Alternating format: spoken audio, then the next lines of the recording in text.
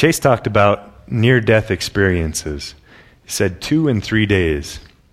His cousin and then one of his friends on the team. How many of you guys have been in a near-death experience before? You don't have to raise your hands, but okay. Some of you are more than willing to. Do you want to tell us about it? How many of you have been there? And I mean not just going on the slingshot fair ride or your first ride on a plane or those kinds of things, but I mean, you said your last words, you wrote your will, and you thought, this is it. Anybody ever been there? I bet a lot of you have, and I bet even if you haven't been there, you've been with somebody that has before. That's quite the feeling, isn't it? You're thinking, man, this might be it. Or this very well may be it. I know I've had some experiences like that, and I've just thought, am I ready to go? What's the state of my soul when I'm in those circumstances? Can I say it is well with my soul? A lot of you guys know the story that goes with that song, but the gentleman that wrote it had lost 3 of his children by the time he'd written that, and only his wife and one of his kids had survived, and he penned that song, and in the midst of all that tragedy, in the midst of fear, in the midst of all those things, it was well with his soul. So as we continue to walk through the Gospels and follow the life of Christ fairly chronologically, I wonder if it was well with the disciples' souls. And that's what we're going to ask tonight. And I think we'll find out that it really wasn't. But I hope that we can learn a lot from the disciples' fear, from their lack of faith, from their fear in the time that they thought they were going to die. I came across a quote this week. It said, I want to die in my sleep like my grandpa, not screaming like his passenger. And think about it. And I wonder if that's how the disciples were feeling a little bit. I think you'll know what you mean. So grab your Bibles and open to them to the 8th chapter of Luke.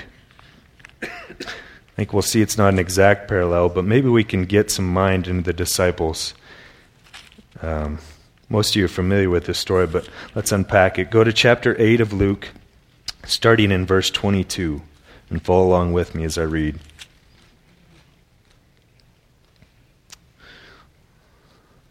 It says, one day he got into a boat with his disciples and said to them, let us row across to the other side of the lake. So they set out, and as they sailed, he fell asleep. And a windstorm came down on the lake, and they were filling with water, and were in danger. And they went and woke him, saying, Master, Master, we are perishing. And he awoke and rebuked the winds and the raging waves, and they ceased, and there was a calm. He said to them, where is your faith? And they were afraid, and they marveled, saying to one another, who then is this that he commands even the winds and the water, and they obey him? He commands even the wind and the water, and they obey him. So let's put ourselves in the disciples' shoes tonight and think about that passage. I know that there's lots of competing thoughts in your mind and in your life right now. It's a difficult time in the semester, and so as we reflect on that passage, let's go to prayer for just a minute. And ask the Lord to focus your mind in. Ask Him to be able to help you to see and to know and understand deeply what it looks like to have faith in Christ tonight. What can we learn from this tonight? So let's pray. I'll give you just a minute to focus your mind and your heart. Get any competing thoughts or ideas or things out of your mind as we do that.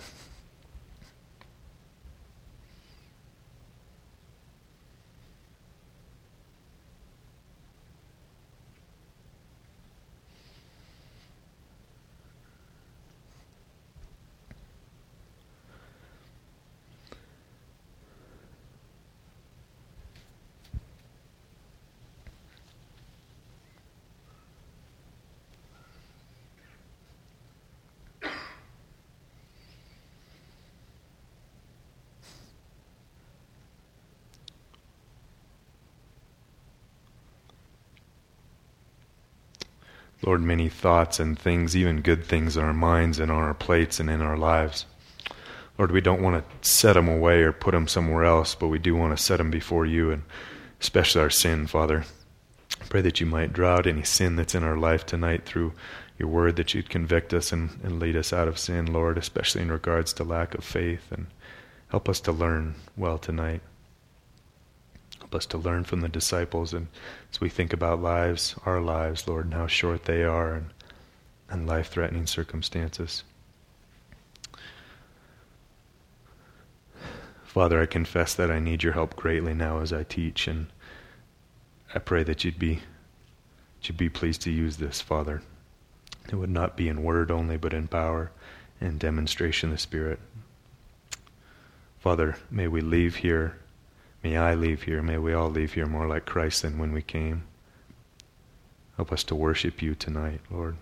We ask this in the precious name of your Son, who we'll learn about tonight. Amen. Amen. So stay with me there in your Bibles.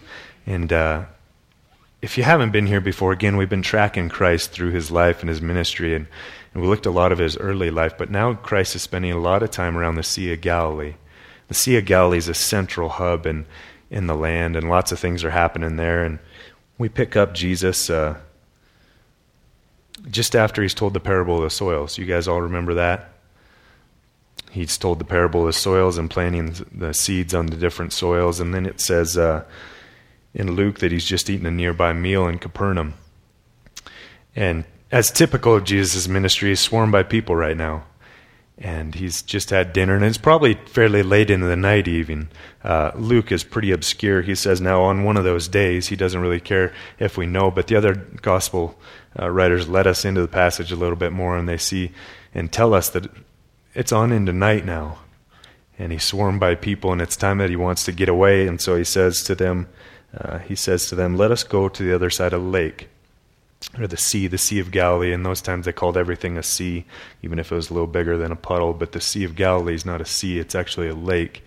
And Jesus gets in it, and he goes out with his disciples. So that's where we pick him up now. If you could put those pictures up on there for me, Kyle. I want you guys to see what was kind of going on. This is a model or a replica of a boat that they would have been in, really a first century boat that they would have rowed in, fished in, those kinds of things. So just so you can see good. And then this is actual something they've uncovered that they've dated to first century BC, and it took them days and days and days to uncover this thing, but pretty darn cool. And you can see how close it is. Back that up again. You can see how close it is to the real one, or to the replica one. But so you guys can see the kind of boat that they're riding in. Then go ahead and go on to the next one. This is the Sea of Galilee. This isn't a great picture, but this gives you an idea of what we're looking at. I want you to put yourselves in the disciples' shoes as we walk with Christ, as we go and as we escape from the crowds and as we push out into the sea. Is there one more there, Kyle? Should be good. This is a panorama, not great, but you can see the Sea of Galilee shaped like a pear, kind of. I think this is the base of it. And so you can get an idea of what they were pushing out in. So put yourself in the place, put yourself in the time as we push out from the sea. Mark says that there were other boats that went out with them. So Jesus wasn't alone. He wasn't just with his 12 disciples, but there was a lot of disciples that were following along. Some of them believers, some of them not believers. But they came along, they were interested, and they hopped in their boats and they came with them. And then verse 23 says, but as they were sailing along, he fell asleep. And it says, and a fierce gale of wind descended on the lake, and they began to be swamped and be in danger. So we press out from the lake, we cast off from the shore to get away from the people. It's now late into night, and Jesus is flat exhausted. Just exhausted. We see a great picture of Christ's humanity here, don't we? It's so easy for us to get caught up in just defending Christ's deity, and that's important because that's often what's most under attack in our day. But we need to see that Christ was fully man. He was subject to the things that you and I are subject to, hunger and thirst and emotions, although not sinful ones. He was tired, things like that. He was subject to the very limitations that we were, and so Christ is exhausted. Interestingly, this is the only place where we see Christ asleep in the Scriptures. He press out from the shore, and what's Christ do? He needs a break. And so it says he climbed up to the stern of the boat, and he went to sleep. He can't hardly stay awake anymore. He's been working for days, and he's been busy, and there's been people vying for his attention, and he's just spent. And you can imagine why. In fact, perhaps at that time of year over there, it's 100 degrees, 100 plus degrees, 100 degrees, or 100% humidity, scorching heat. Sort of a tireless ministry that Christ was running, wasn't it? It was only 3 years, but it was a tireless ministry. have any of you ever spent a day working with people? I mean, just in intense conversations. You know how taxing this can be, don't you? And I don't mean to disregard manual labor. I grew up on the country in a ranch, and I really enjoy manual labor. And at the end of the day, I love feeling like I've been able to do something with my hands and work that day. But have you ever just been in conversations all day, just meeting or working with people? If you have, you know exactly what I mean. You're just drained. In fact, I remember the first time I realized this was when I went to Australia for a summer, and I was on campuses talking to college students and really anybody that would listen about Christ. And I was only on it for maybe 4, 5, maybe 6 hours a day, but I would get back and I would just be spent. Just exhausted, intellectually exhausted, mentally exhausted, just famished. Even it had taken toll on its body. I remember coming home and just plopping down on the couch. If you've even been in a 2-hour conversation, you know what I mean, where you're really plugged in, not fiddling around with your cell phone or the pencil on the table, but really focused in on someone's conversation. This is how Christ's days were. This is how his time was. So he crawls into the boat, he crawls up on the stern, and Mark says he uses a pad for a pillow. And he goes up by the stern and he proceeds not to just doze off, not to just fall asleep and take a little nap, but to go in one of those comatose stages of sleep. Anybody of you ever been there? Maybe some of you sleep like this all the time. I know I don't. I'm a light sleeper. I can hear something and wake up like that. But that's not the kind of sleep that he was in. He was out. He was exhausted. Could not keep his eyes open any longer. You ever been this kind of tired? I really kind of doubt it. I know you guys are tired after a long week and sometimes you feel exhausted, but this isn't the kind of tired that you get after staying up too late the night before. I want you to see and understand the state that Christ was in. He was exhausted. He climbs into the stern of the boat and he falls asleep.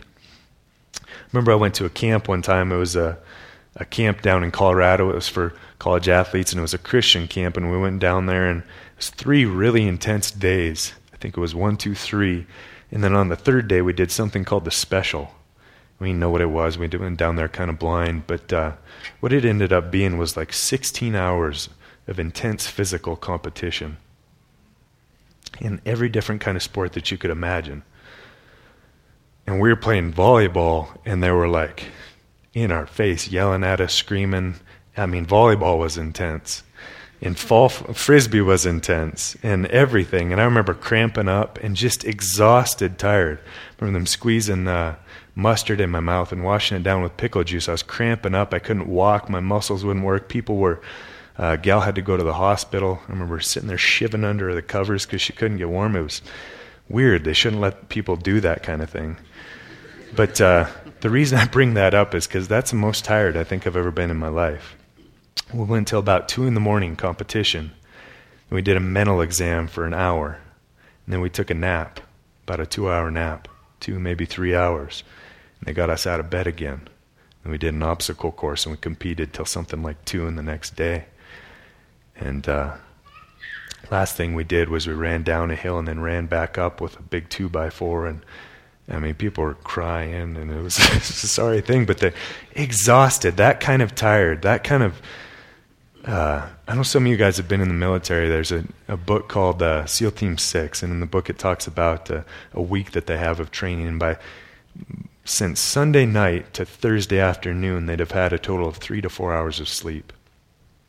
They're starting to hallucinate. They're starting to see things that aren't really real. Their bodies are extinguished. They're exhausted. They're sputtering. They can barely move. And finally, they let them go to sleep. And they crawl into their beds, and they have to have someone monitoring them so they don't drown in their spit, choke on their tongue, or just stop breathing completely. That's how tired they are. And I don't know what kind of circumstance or thing that he was at, but it says that a fierce storm rose up on the water. And here's Christ sleeping on the stern. I bet he was pretty darn tired, famished. He picked a good time to sleep. He just wanted to go over to the other shore. And so he falls asleep. He dozes off. Keep in mind, this wasn't the disciples' first rodeo on the water, was it? Think of Peter. They'd called him out of fishing. Christ had called him out of his fishing business. And he'd probably been on the lake since he was about 10. Again, this is a central lake. People are always around this lake. the Sea of Galilee, and they're fishing, and Peter was a big-time fisherman. And so were Andrew, his brother. It says in Matthew 4:18, walking by the Sea of Galilee, Jesus saw two brothers, Simon, who was called Peter, and Andrew, his brother, and casting a net into a sea, for they were fishermen. These guys were this by trade. They'd probably been out in their boat thousands and thousands of times. The only time they didn't work was on the Sabbath day, and so this is what they did, and they did it well. This was just another routine thing to cast out from shore. You ever watch someone who's really good at a particular trade that they can do? Something that you can't do at all? I'm not just talking about like a good basketball player. I'm talking about someone who does something that you can't even begin to understand. That's how these guys were with boats and fishing. Peter was a master fisherman. In fact, that's what they went back to. That's what they were comfortable with. That's what they returned to for a while after Christ was crucified. I want you to understand the Sea of Galilee. The lake has an area of about 64 square miles, and it's 702 feet below sea level. It's the lowest freshwater lake on the face of the earth, and the second lowest lake after the Dead Sea. It's 700 feet below sea level. The lake is fed partly by underground springs and then some by the Jordan River. That comes out to about... Well, to give you an idea, MSU campus is 1,170 acres. You've all been down there. You know about how big that is. The Sea of Galilee is about 35 times that large. It's about 40,000 acres. It's about 10 times the size of Holter Lake, if you've been on Holter Lake. And these guys are in a 35-foot wooden boat. It just so happens that the Sea of Galilee lends itself to this kind of storm. There's high lands all around the Sea of Galilee, and cold air will come rushing off those highlands and swoop down and mix with the warm air on the Sea of Galilee. And that'll cause a stir. And there's also deep valleys that run into the sea. And the air will run down those valleys and become compressed. And by the time it hits the lake, there's a crazy storm that happens. And it still goes on today. So again, picture with me, you're in a 35-foot boat. You're pressed off from the sea, or from the shore. You're with Jesus, he's asleep, and you're a master fisherman, and you're in a 35-foot boat. But this is a storm like you've never seen before. And it says your boat's starting to fill up with water, and Jesus is still sleeping. The disciples put out with great faith and probably little concern from the shore. Their faith had no test to undergo. They were just crossing to the other side. But the faith that was cast out in normal circumstances was soon going to be tested in the abnormal. Their trust or lack thereof was soon to be put to the test. In fact, in verse 24 it says, they came to Jesus and woke him, saying, Master, Master, we are perishing. Here's these big, tough fishermen, and they run to Christ, and they say, we've had it. We're done. We're over. We're perishing. We're going to die. The boat's filling up with water. Matthew records him calling him Lord. Luke says master and Mark says teacher. Understand that the disciples didn't finally get done and they didn't go over to Jesus and say, hey, Jesus, do you mind helping out? They came to him in a mob and they said, Master, Master, Lord, teacher, do something. We're perishing. We're going to die. And they even got frustrated. In fact, Mark says, they said to him, Lord, do you not care that we're perishing? Do you not even care that we're going to die? Jesus stands up. And he says to the sea, hush, be still. Second part of verse 24, he got up and rebuked the wind and the surging waves, and they stopped and it became calm. Hush, be still, Jesus says, and at once the whole thing was still. It wasn't even just that the storm stopped, but that the waves calmed instantly. Now again, because of the geography, terrain, those kinds of things, storms stop just as soon as they start. But this wasn't any normal stop. It was like someone took a big bed sheet and spread it out straight, and all of a sudden the waves stopped and the place was still. There was a sea of glass. This wasn't the first miracle that the disciples had seen, but it was the first one that saved their lives. It was the first one that had affected them so intimately. Certainly some of these men knew the Old Testament well, and you got to wonder if passages leapt to their mind. I'll read you one out of Psalm 89. 6 through 9. For who in the skies can be compared to the Lord? Who among the heavenly beings is like the Lord? A God greatly to be feared in the council of the holy ones, and awesome above those who are around him. O Lord, God of hosts, who is mighty as you are, with your faithfulness around you? You rule the raging of the sea. When its waves rise, you still them. The disciples realized that only the God of the universe, only the King, had power over nature like this. The faith that they'd been given was given an occasion to be tested. The storms had come, and they'd rightly called out to God, but they'd done it in much doubt. So it says, Jesus said to them, "Where is your faith? Where's your faith?" And they were fearful and amazed, saying to one another, "Who then is this, that he commands even the winds and the water, and they obey him?" The result's not surprising. In fact, imagine again if you're there and you just think your life's about over, like some of you guys who raised your hand early. Put yourself in that circumstance, and all of a sudden it's deadly calm. And all of a sudden your fear's redirected from what's outside the boat, about to kill you. And now there's a mighty fear and an awestruck reverence for what is in the boat with you. They take their gaze off the storm, and all of a sudden they place it on Christ, and they say, "Who is this?" We knew this man was great. We knew maybe even that he was a prophet. But who does this sort of thing? What manner of man is this? Who has this kind of power? It's little wonder a few chapters later in Mark 17, the apostles asked him, "Lord, increase our faith.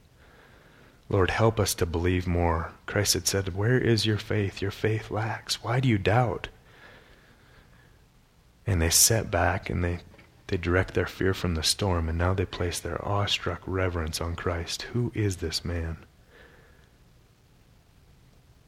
You know, partially why I'm skeptical when people always say, "I had an encounter with the Lord the other day," or "God spoke to me and said this," or "I saw Christ in a dream," is because, well, the disciples' reaction here isn't atypical for Scripture. We see this kind of thing again and again. When people have an encounter with the living God, they're changed. They're struck. They come under conviction. From Genesis to Revelation, we see this again and again. Let me read some of these to you. Abraham in Genesis 18:27 says, he answered and said, "Behold, I have undertaken to speak to the Lord. Who am I but dust and ashes?" Job 42 verses 5 and 6, "I have heard of thee by the hearing of the ear, but now I see thee, therefore I retract and repent in dust and ashes." Job has come and he's had an encounter with the living God, and all he can do is sit in dust and ashes and repent. After Daniel beheld the Lord in Daniel 10 verses 8 through 9, it says, "No strength was left in me, for my natural color turned a deadly pallor, and I retained no strength. But I heard the sound of his word. As soon as I heard the words, fell into a deep sleep on my face, with my face to the ground." Ezekiel 1:28, "Like the appearance of the bow that is in the cloud in the day of rain, so was the appearance of brightness all around. Such was the appearance of the likeness of the glory of the Lord, that when I saw it, I fell on my face, and I heard the voice of one speaking." The examples can be multiplied again and again and again and again. This is not an uncommon theme in Scripture. Luke 5:8, "But when Simon Peter saw it," that is, when Simon Peter saw him bring in all the fish with his catch, get this, "he hit his knees, saying, 'Depart from me, for I am a sinful man, O Lord.'" You all familiar with when Saul met the Lord in Acts 9? He fell down and could not see, and the people around him stood speechless. They couldn't see what he was seeing, but they were speechless. Matthew 14:29 through 33, "Immediately Jesus reached out his hand and caught him and said, 'You have little faith.'" This is when the disciples walking on the sea, and he said, "Why do you doubt?" And when they climbed into the boat, and the wind died down, those who were in the boat worshipped him, saying, "Truly you are the Son of God." There's no proper response to anything when we come encounter with the living God but to fall down and worship. The disciples have no choice here. They go, "What manner of man is this? Who is in this boat?" Finally, Revelation 1:17, "When I saw him," this is John speaking, "I fell at his feet as though dead. But he laid his right hand on me, saying, Fear not, for I am the first and the last. The only proper response is reverence. The only proper response when we come encounter, when we see this in Scripture, is falling before his feet and worship him. The majesty of God, I'll submit to you, is an idea that is lost from popular Christianity. This idea that we worship the King of the universe. And an encounter with the living God forever changes men. I'm talking about the realization that who we speak to, who we pray to, who we talk about tonight, who we read about in Scriptures is the King of the universe. And he spoke the world into creation. Do you think it was anything for him to calm a storm? Not hardly. He spoke those very same waters into existence, and they must obey him. The disciples were intimately acquainted with this man, and they were still taken at him, saying, What kind of man is this? I want you to understand they were lost. When's the last time you were lost with who you worship? When's the last time you were lost, not in the moment, not in yourself, not in your schoolwork, but you were lost in the majesty of the Lord of heaven whom you worship? I'm going to read to you from some passages in Psalms that Jesus fulfilled. Psalms 29, 1-4. Ascribe to the Lord, O heavenly beings. Ascribe to the Lord glory and strength. Ascribe to the Lord the glory due his name. Worship the Lord in the splendor of holiness. The voice of the Lord is over the waters. The God of glory thunders. The Lord over many waters. The voice of the Lord is powerful. The voice of the Lord is full of majesty.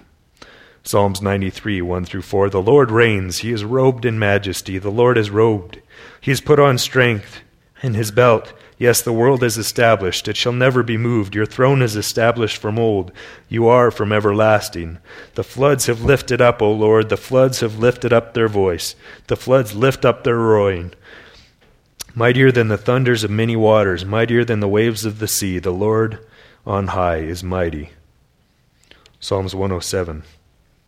Some went down to the sea in ships, doing business on the great waters. They saw the deeds of the Lord, his wonders in the deep. For he commanded and raised the stormy wind, which lifted up the waves of the seas. They mounted up to heaven, they went down to the depths. Their courage melted in their evil plight. They reeled and staggered like drunken men, and they were at their wits' end. They cried to the Lord in their trouble, and he delivered them from their distress. He made the storm be still, and the waves of the sea were hushed. Then they were glad the waters were quiet, and he brought them to their desired haven. Let them thank the Lord for his steadfast love, for his wondrous works to the children of man. Psalm 65. By awesome deeds you answer us with righteousness, O God of our salvation. The hope of all the ends of the earth, the farthest seas, the one who by his strength established the mountains, being girded with might, listen to this, who stills the roaring of the seas, the roaring of the waves, the tumult of the people. So often I hear folks say, if I could just see Jesus do that, if I could just see Jesus calm the storm, if he would just heal me of this disease, if he would just do that, I would believe. Friends, if you say that or if you think that, you miss the point. And make no mistake, I've said that myself. But Jesus gives us a parable a lot like that. You might recall it. It's in Luke 16, verse 19-30. It's of Lazarus and the rich man. And Lazarus is a poor man, and he's got wounds, and he's despised of men. The dogs come up and lick his wounds, and talks about the rich man who's clothed in purple and splendor, and they both die, and one goes to Hades, and the other goes to what they call Abraham's bosom or heaven. And the rich man looks up from Hades. Somehow the great gulf is cleared up for a moment, and he cries out, and he says to the man, he says to Lazarus on Abraham's bosom, he says, "Give me a drop of water." All he wants is a drop of water to calm his scorching tongue. He says, no. He says, well, then at least go and tell my brothers, my family, go tell them of what is to come. Tell them so they won't encounter this. And you know the story.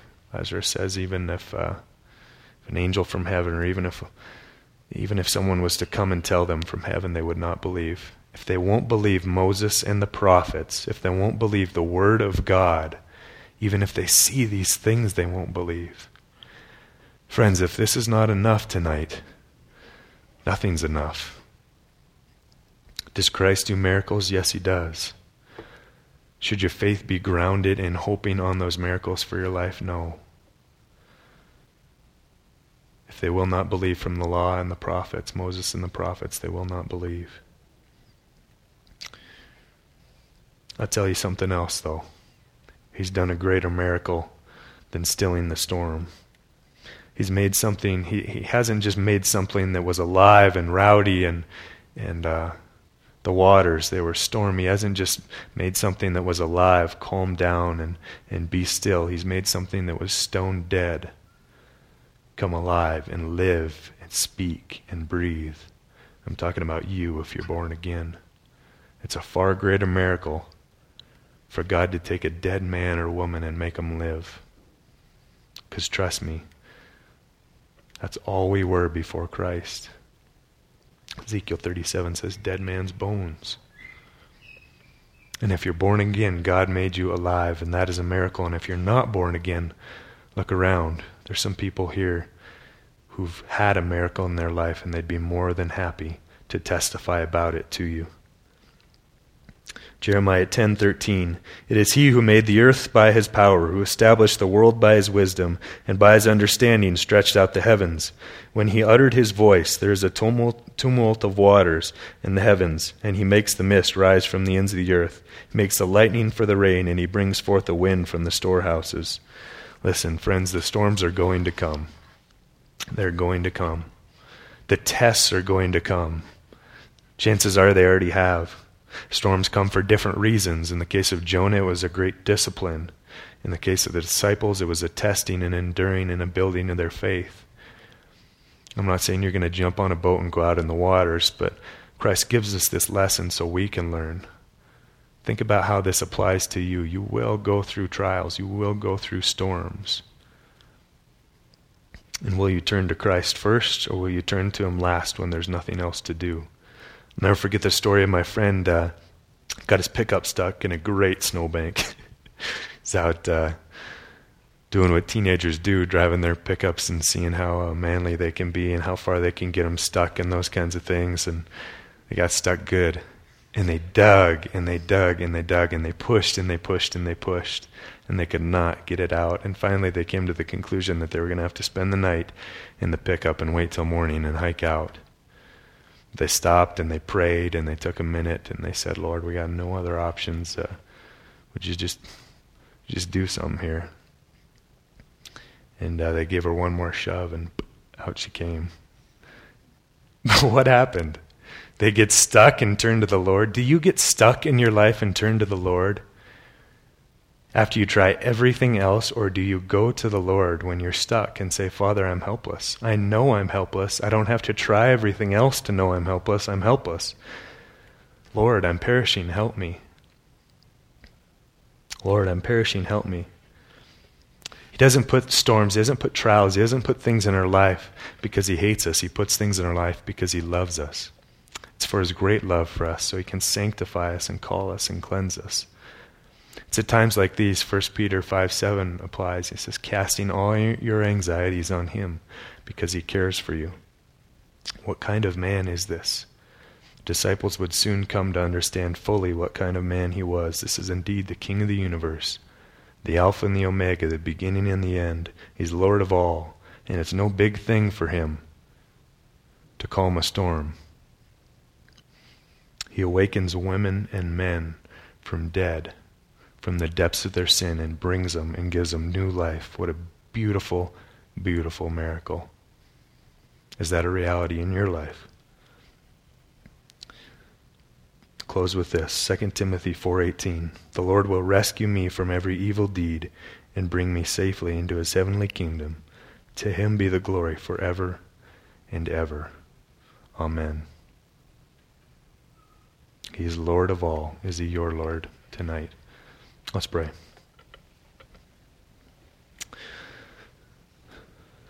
Father, we thank you for your mighty deeds. We thank you for the testimony of your disciples, the 12 apostles as they were on earth and they were frightened, Lord, and cried out in the great storm. And we thank you for their example. Lord, help us to come to you first and not last. Thank you for trials. Thank you for tragedies. Thank you for your word, which instructs us in these things. God, I pray that you'd restore the majesty of yourself into our mind, into our life. Lord, thank you that you can take away doubt. Thank you that you can heal our minds when we doubt and when we try everything else before we turn to you. Thank you that we can cast our anxieties on you because you care for us.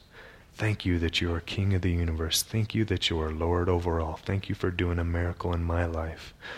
Father, if there's some here that you haven't done a miracle in, I pray that you do it, Lord, that you'd be pleased to call them to repentance. Call them to repentance, Lord. And for those that are in you, that have been born again here tonight, Lord, would you build them up in the faith? Would you sanctify us again, Lord? I ask that we would leave here more like Christ than when we came. Lord, help us to love well. Help us to be patient. Help us to be confident, Lord. We sure do love you. And we're awful grateful to be called your children, to be called your kin. Thank you, Lord, in Jesus' precious and perfect name.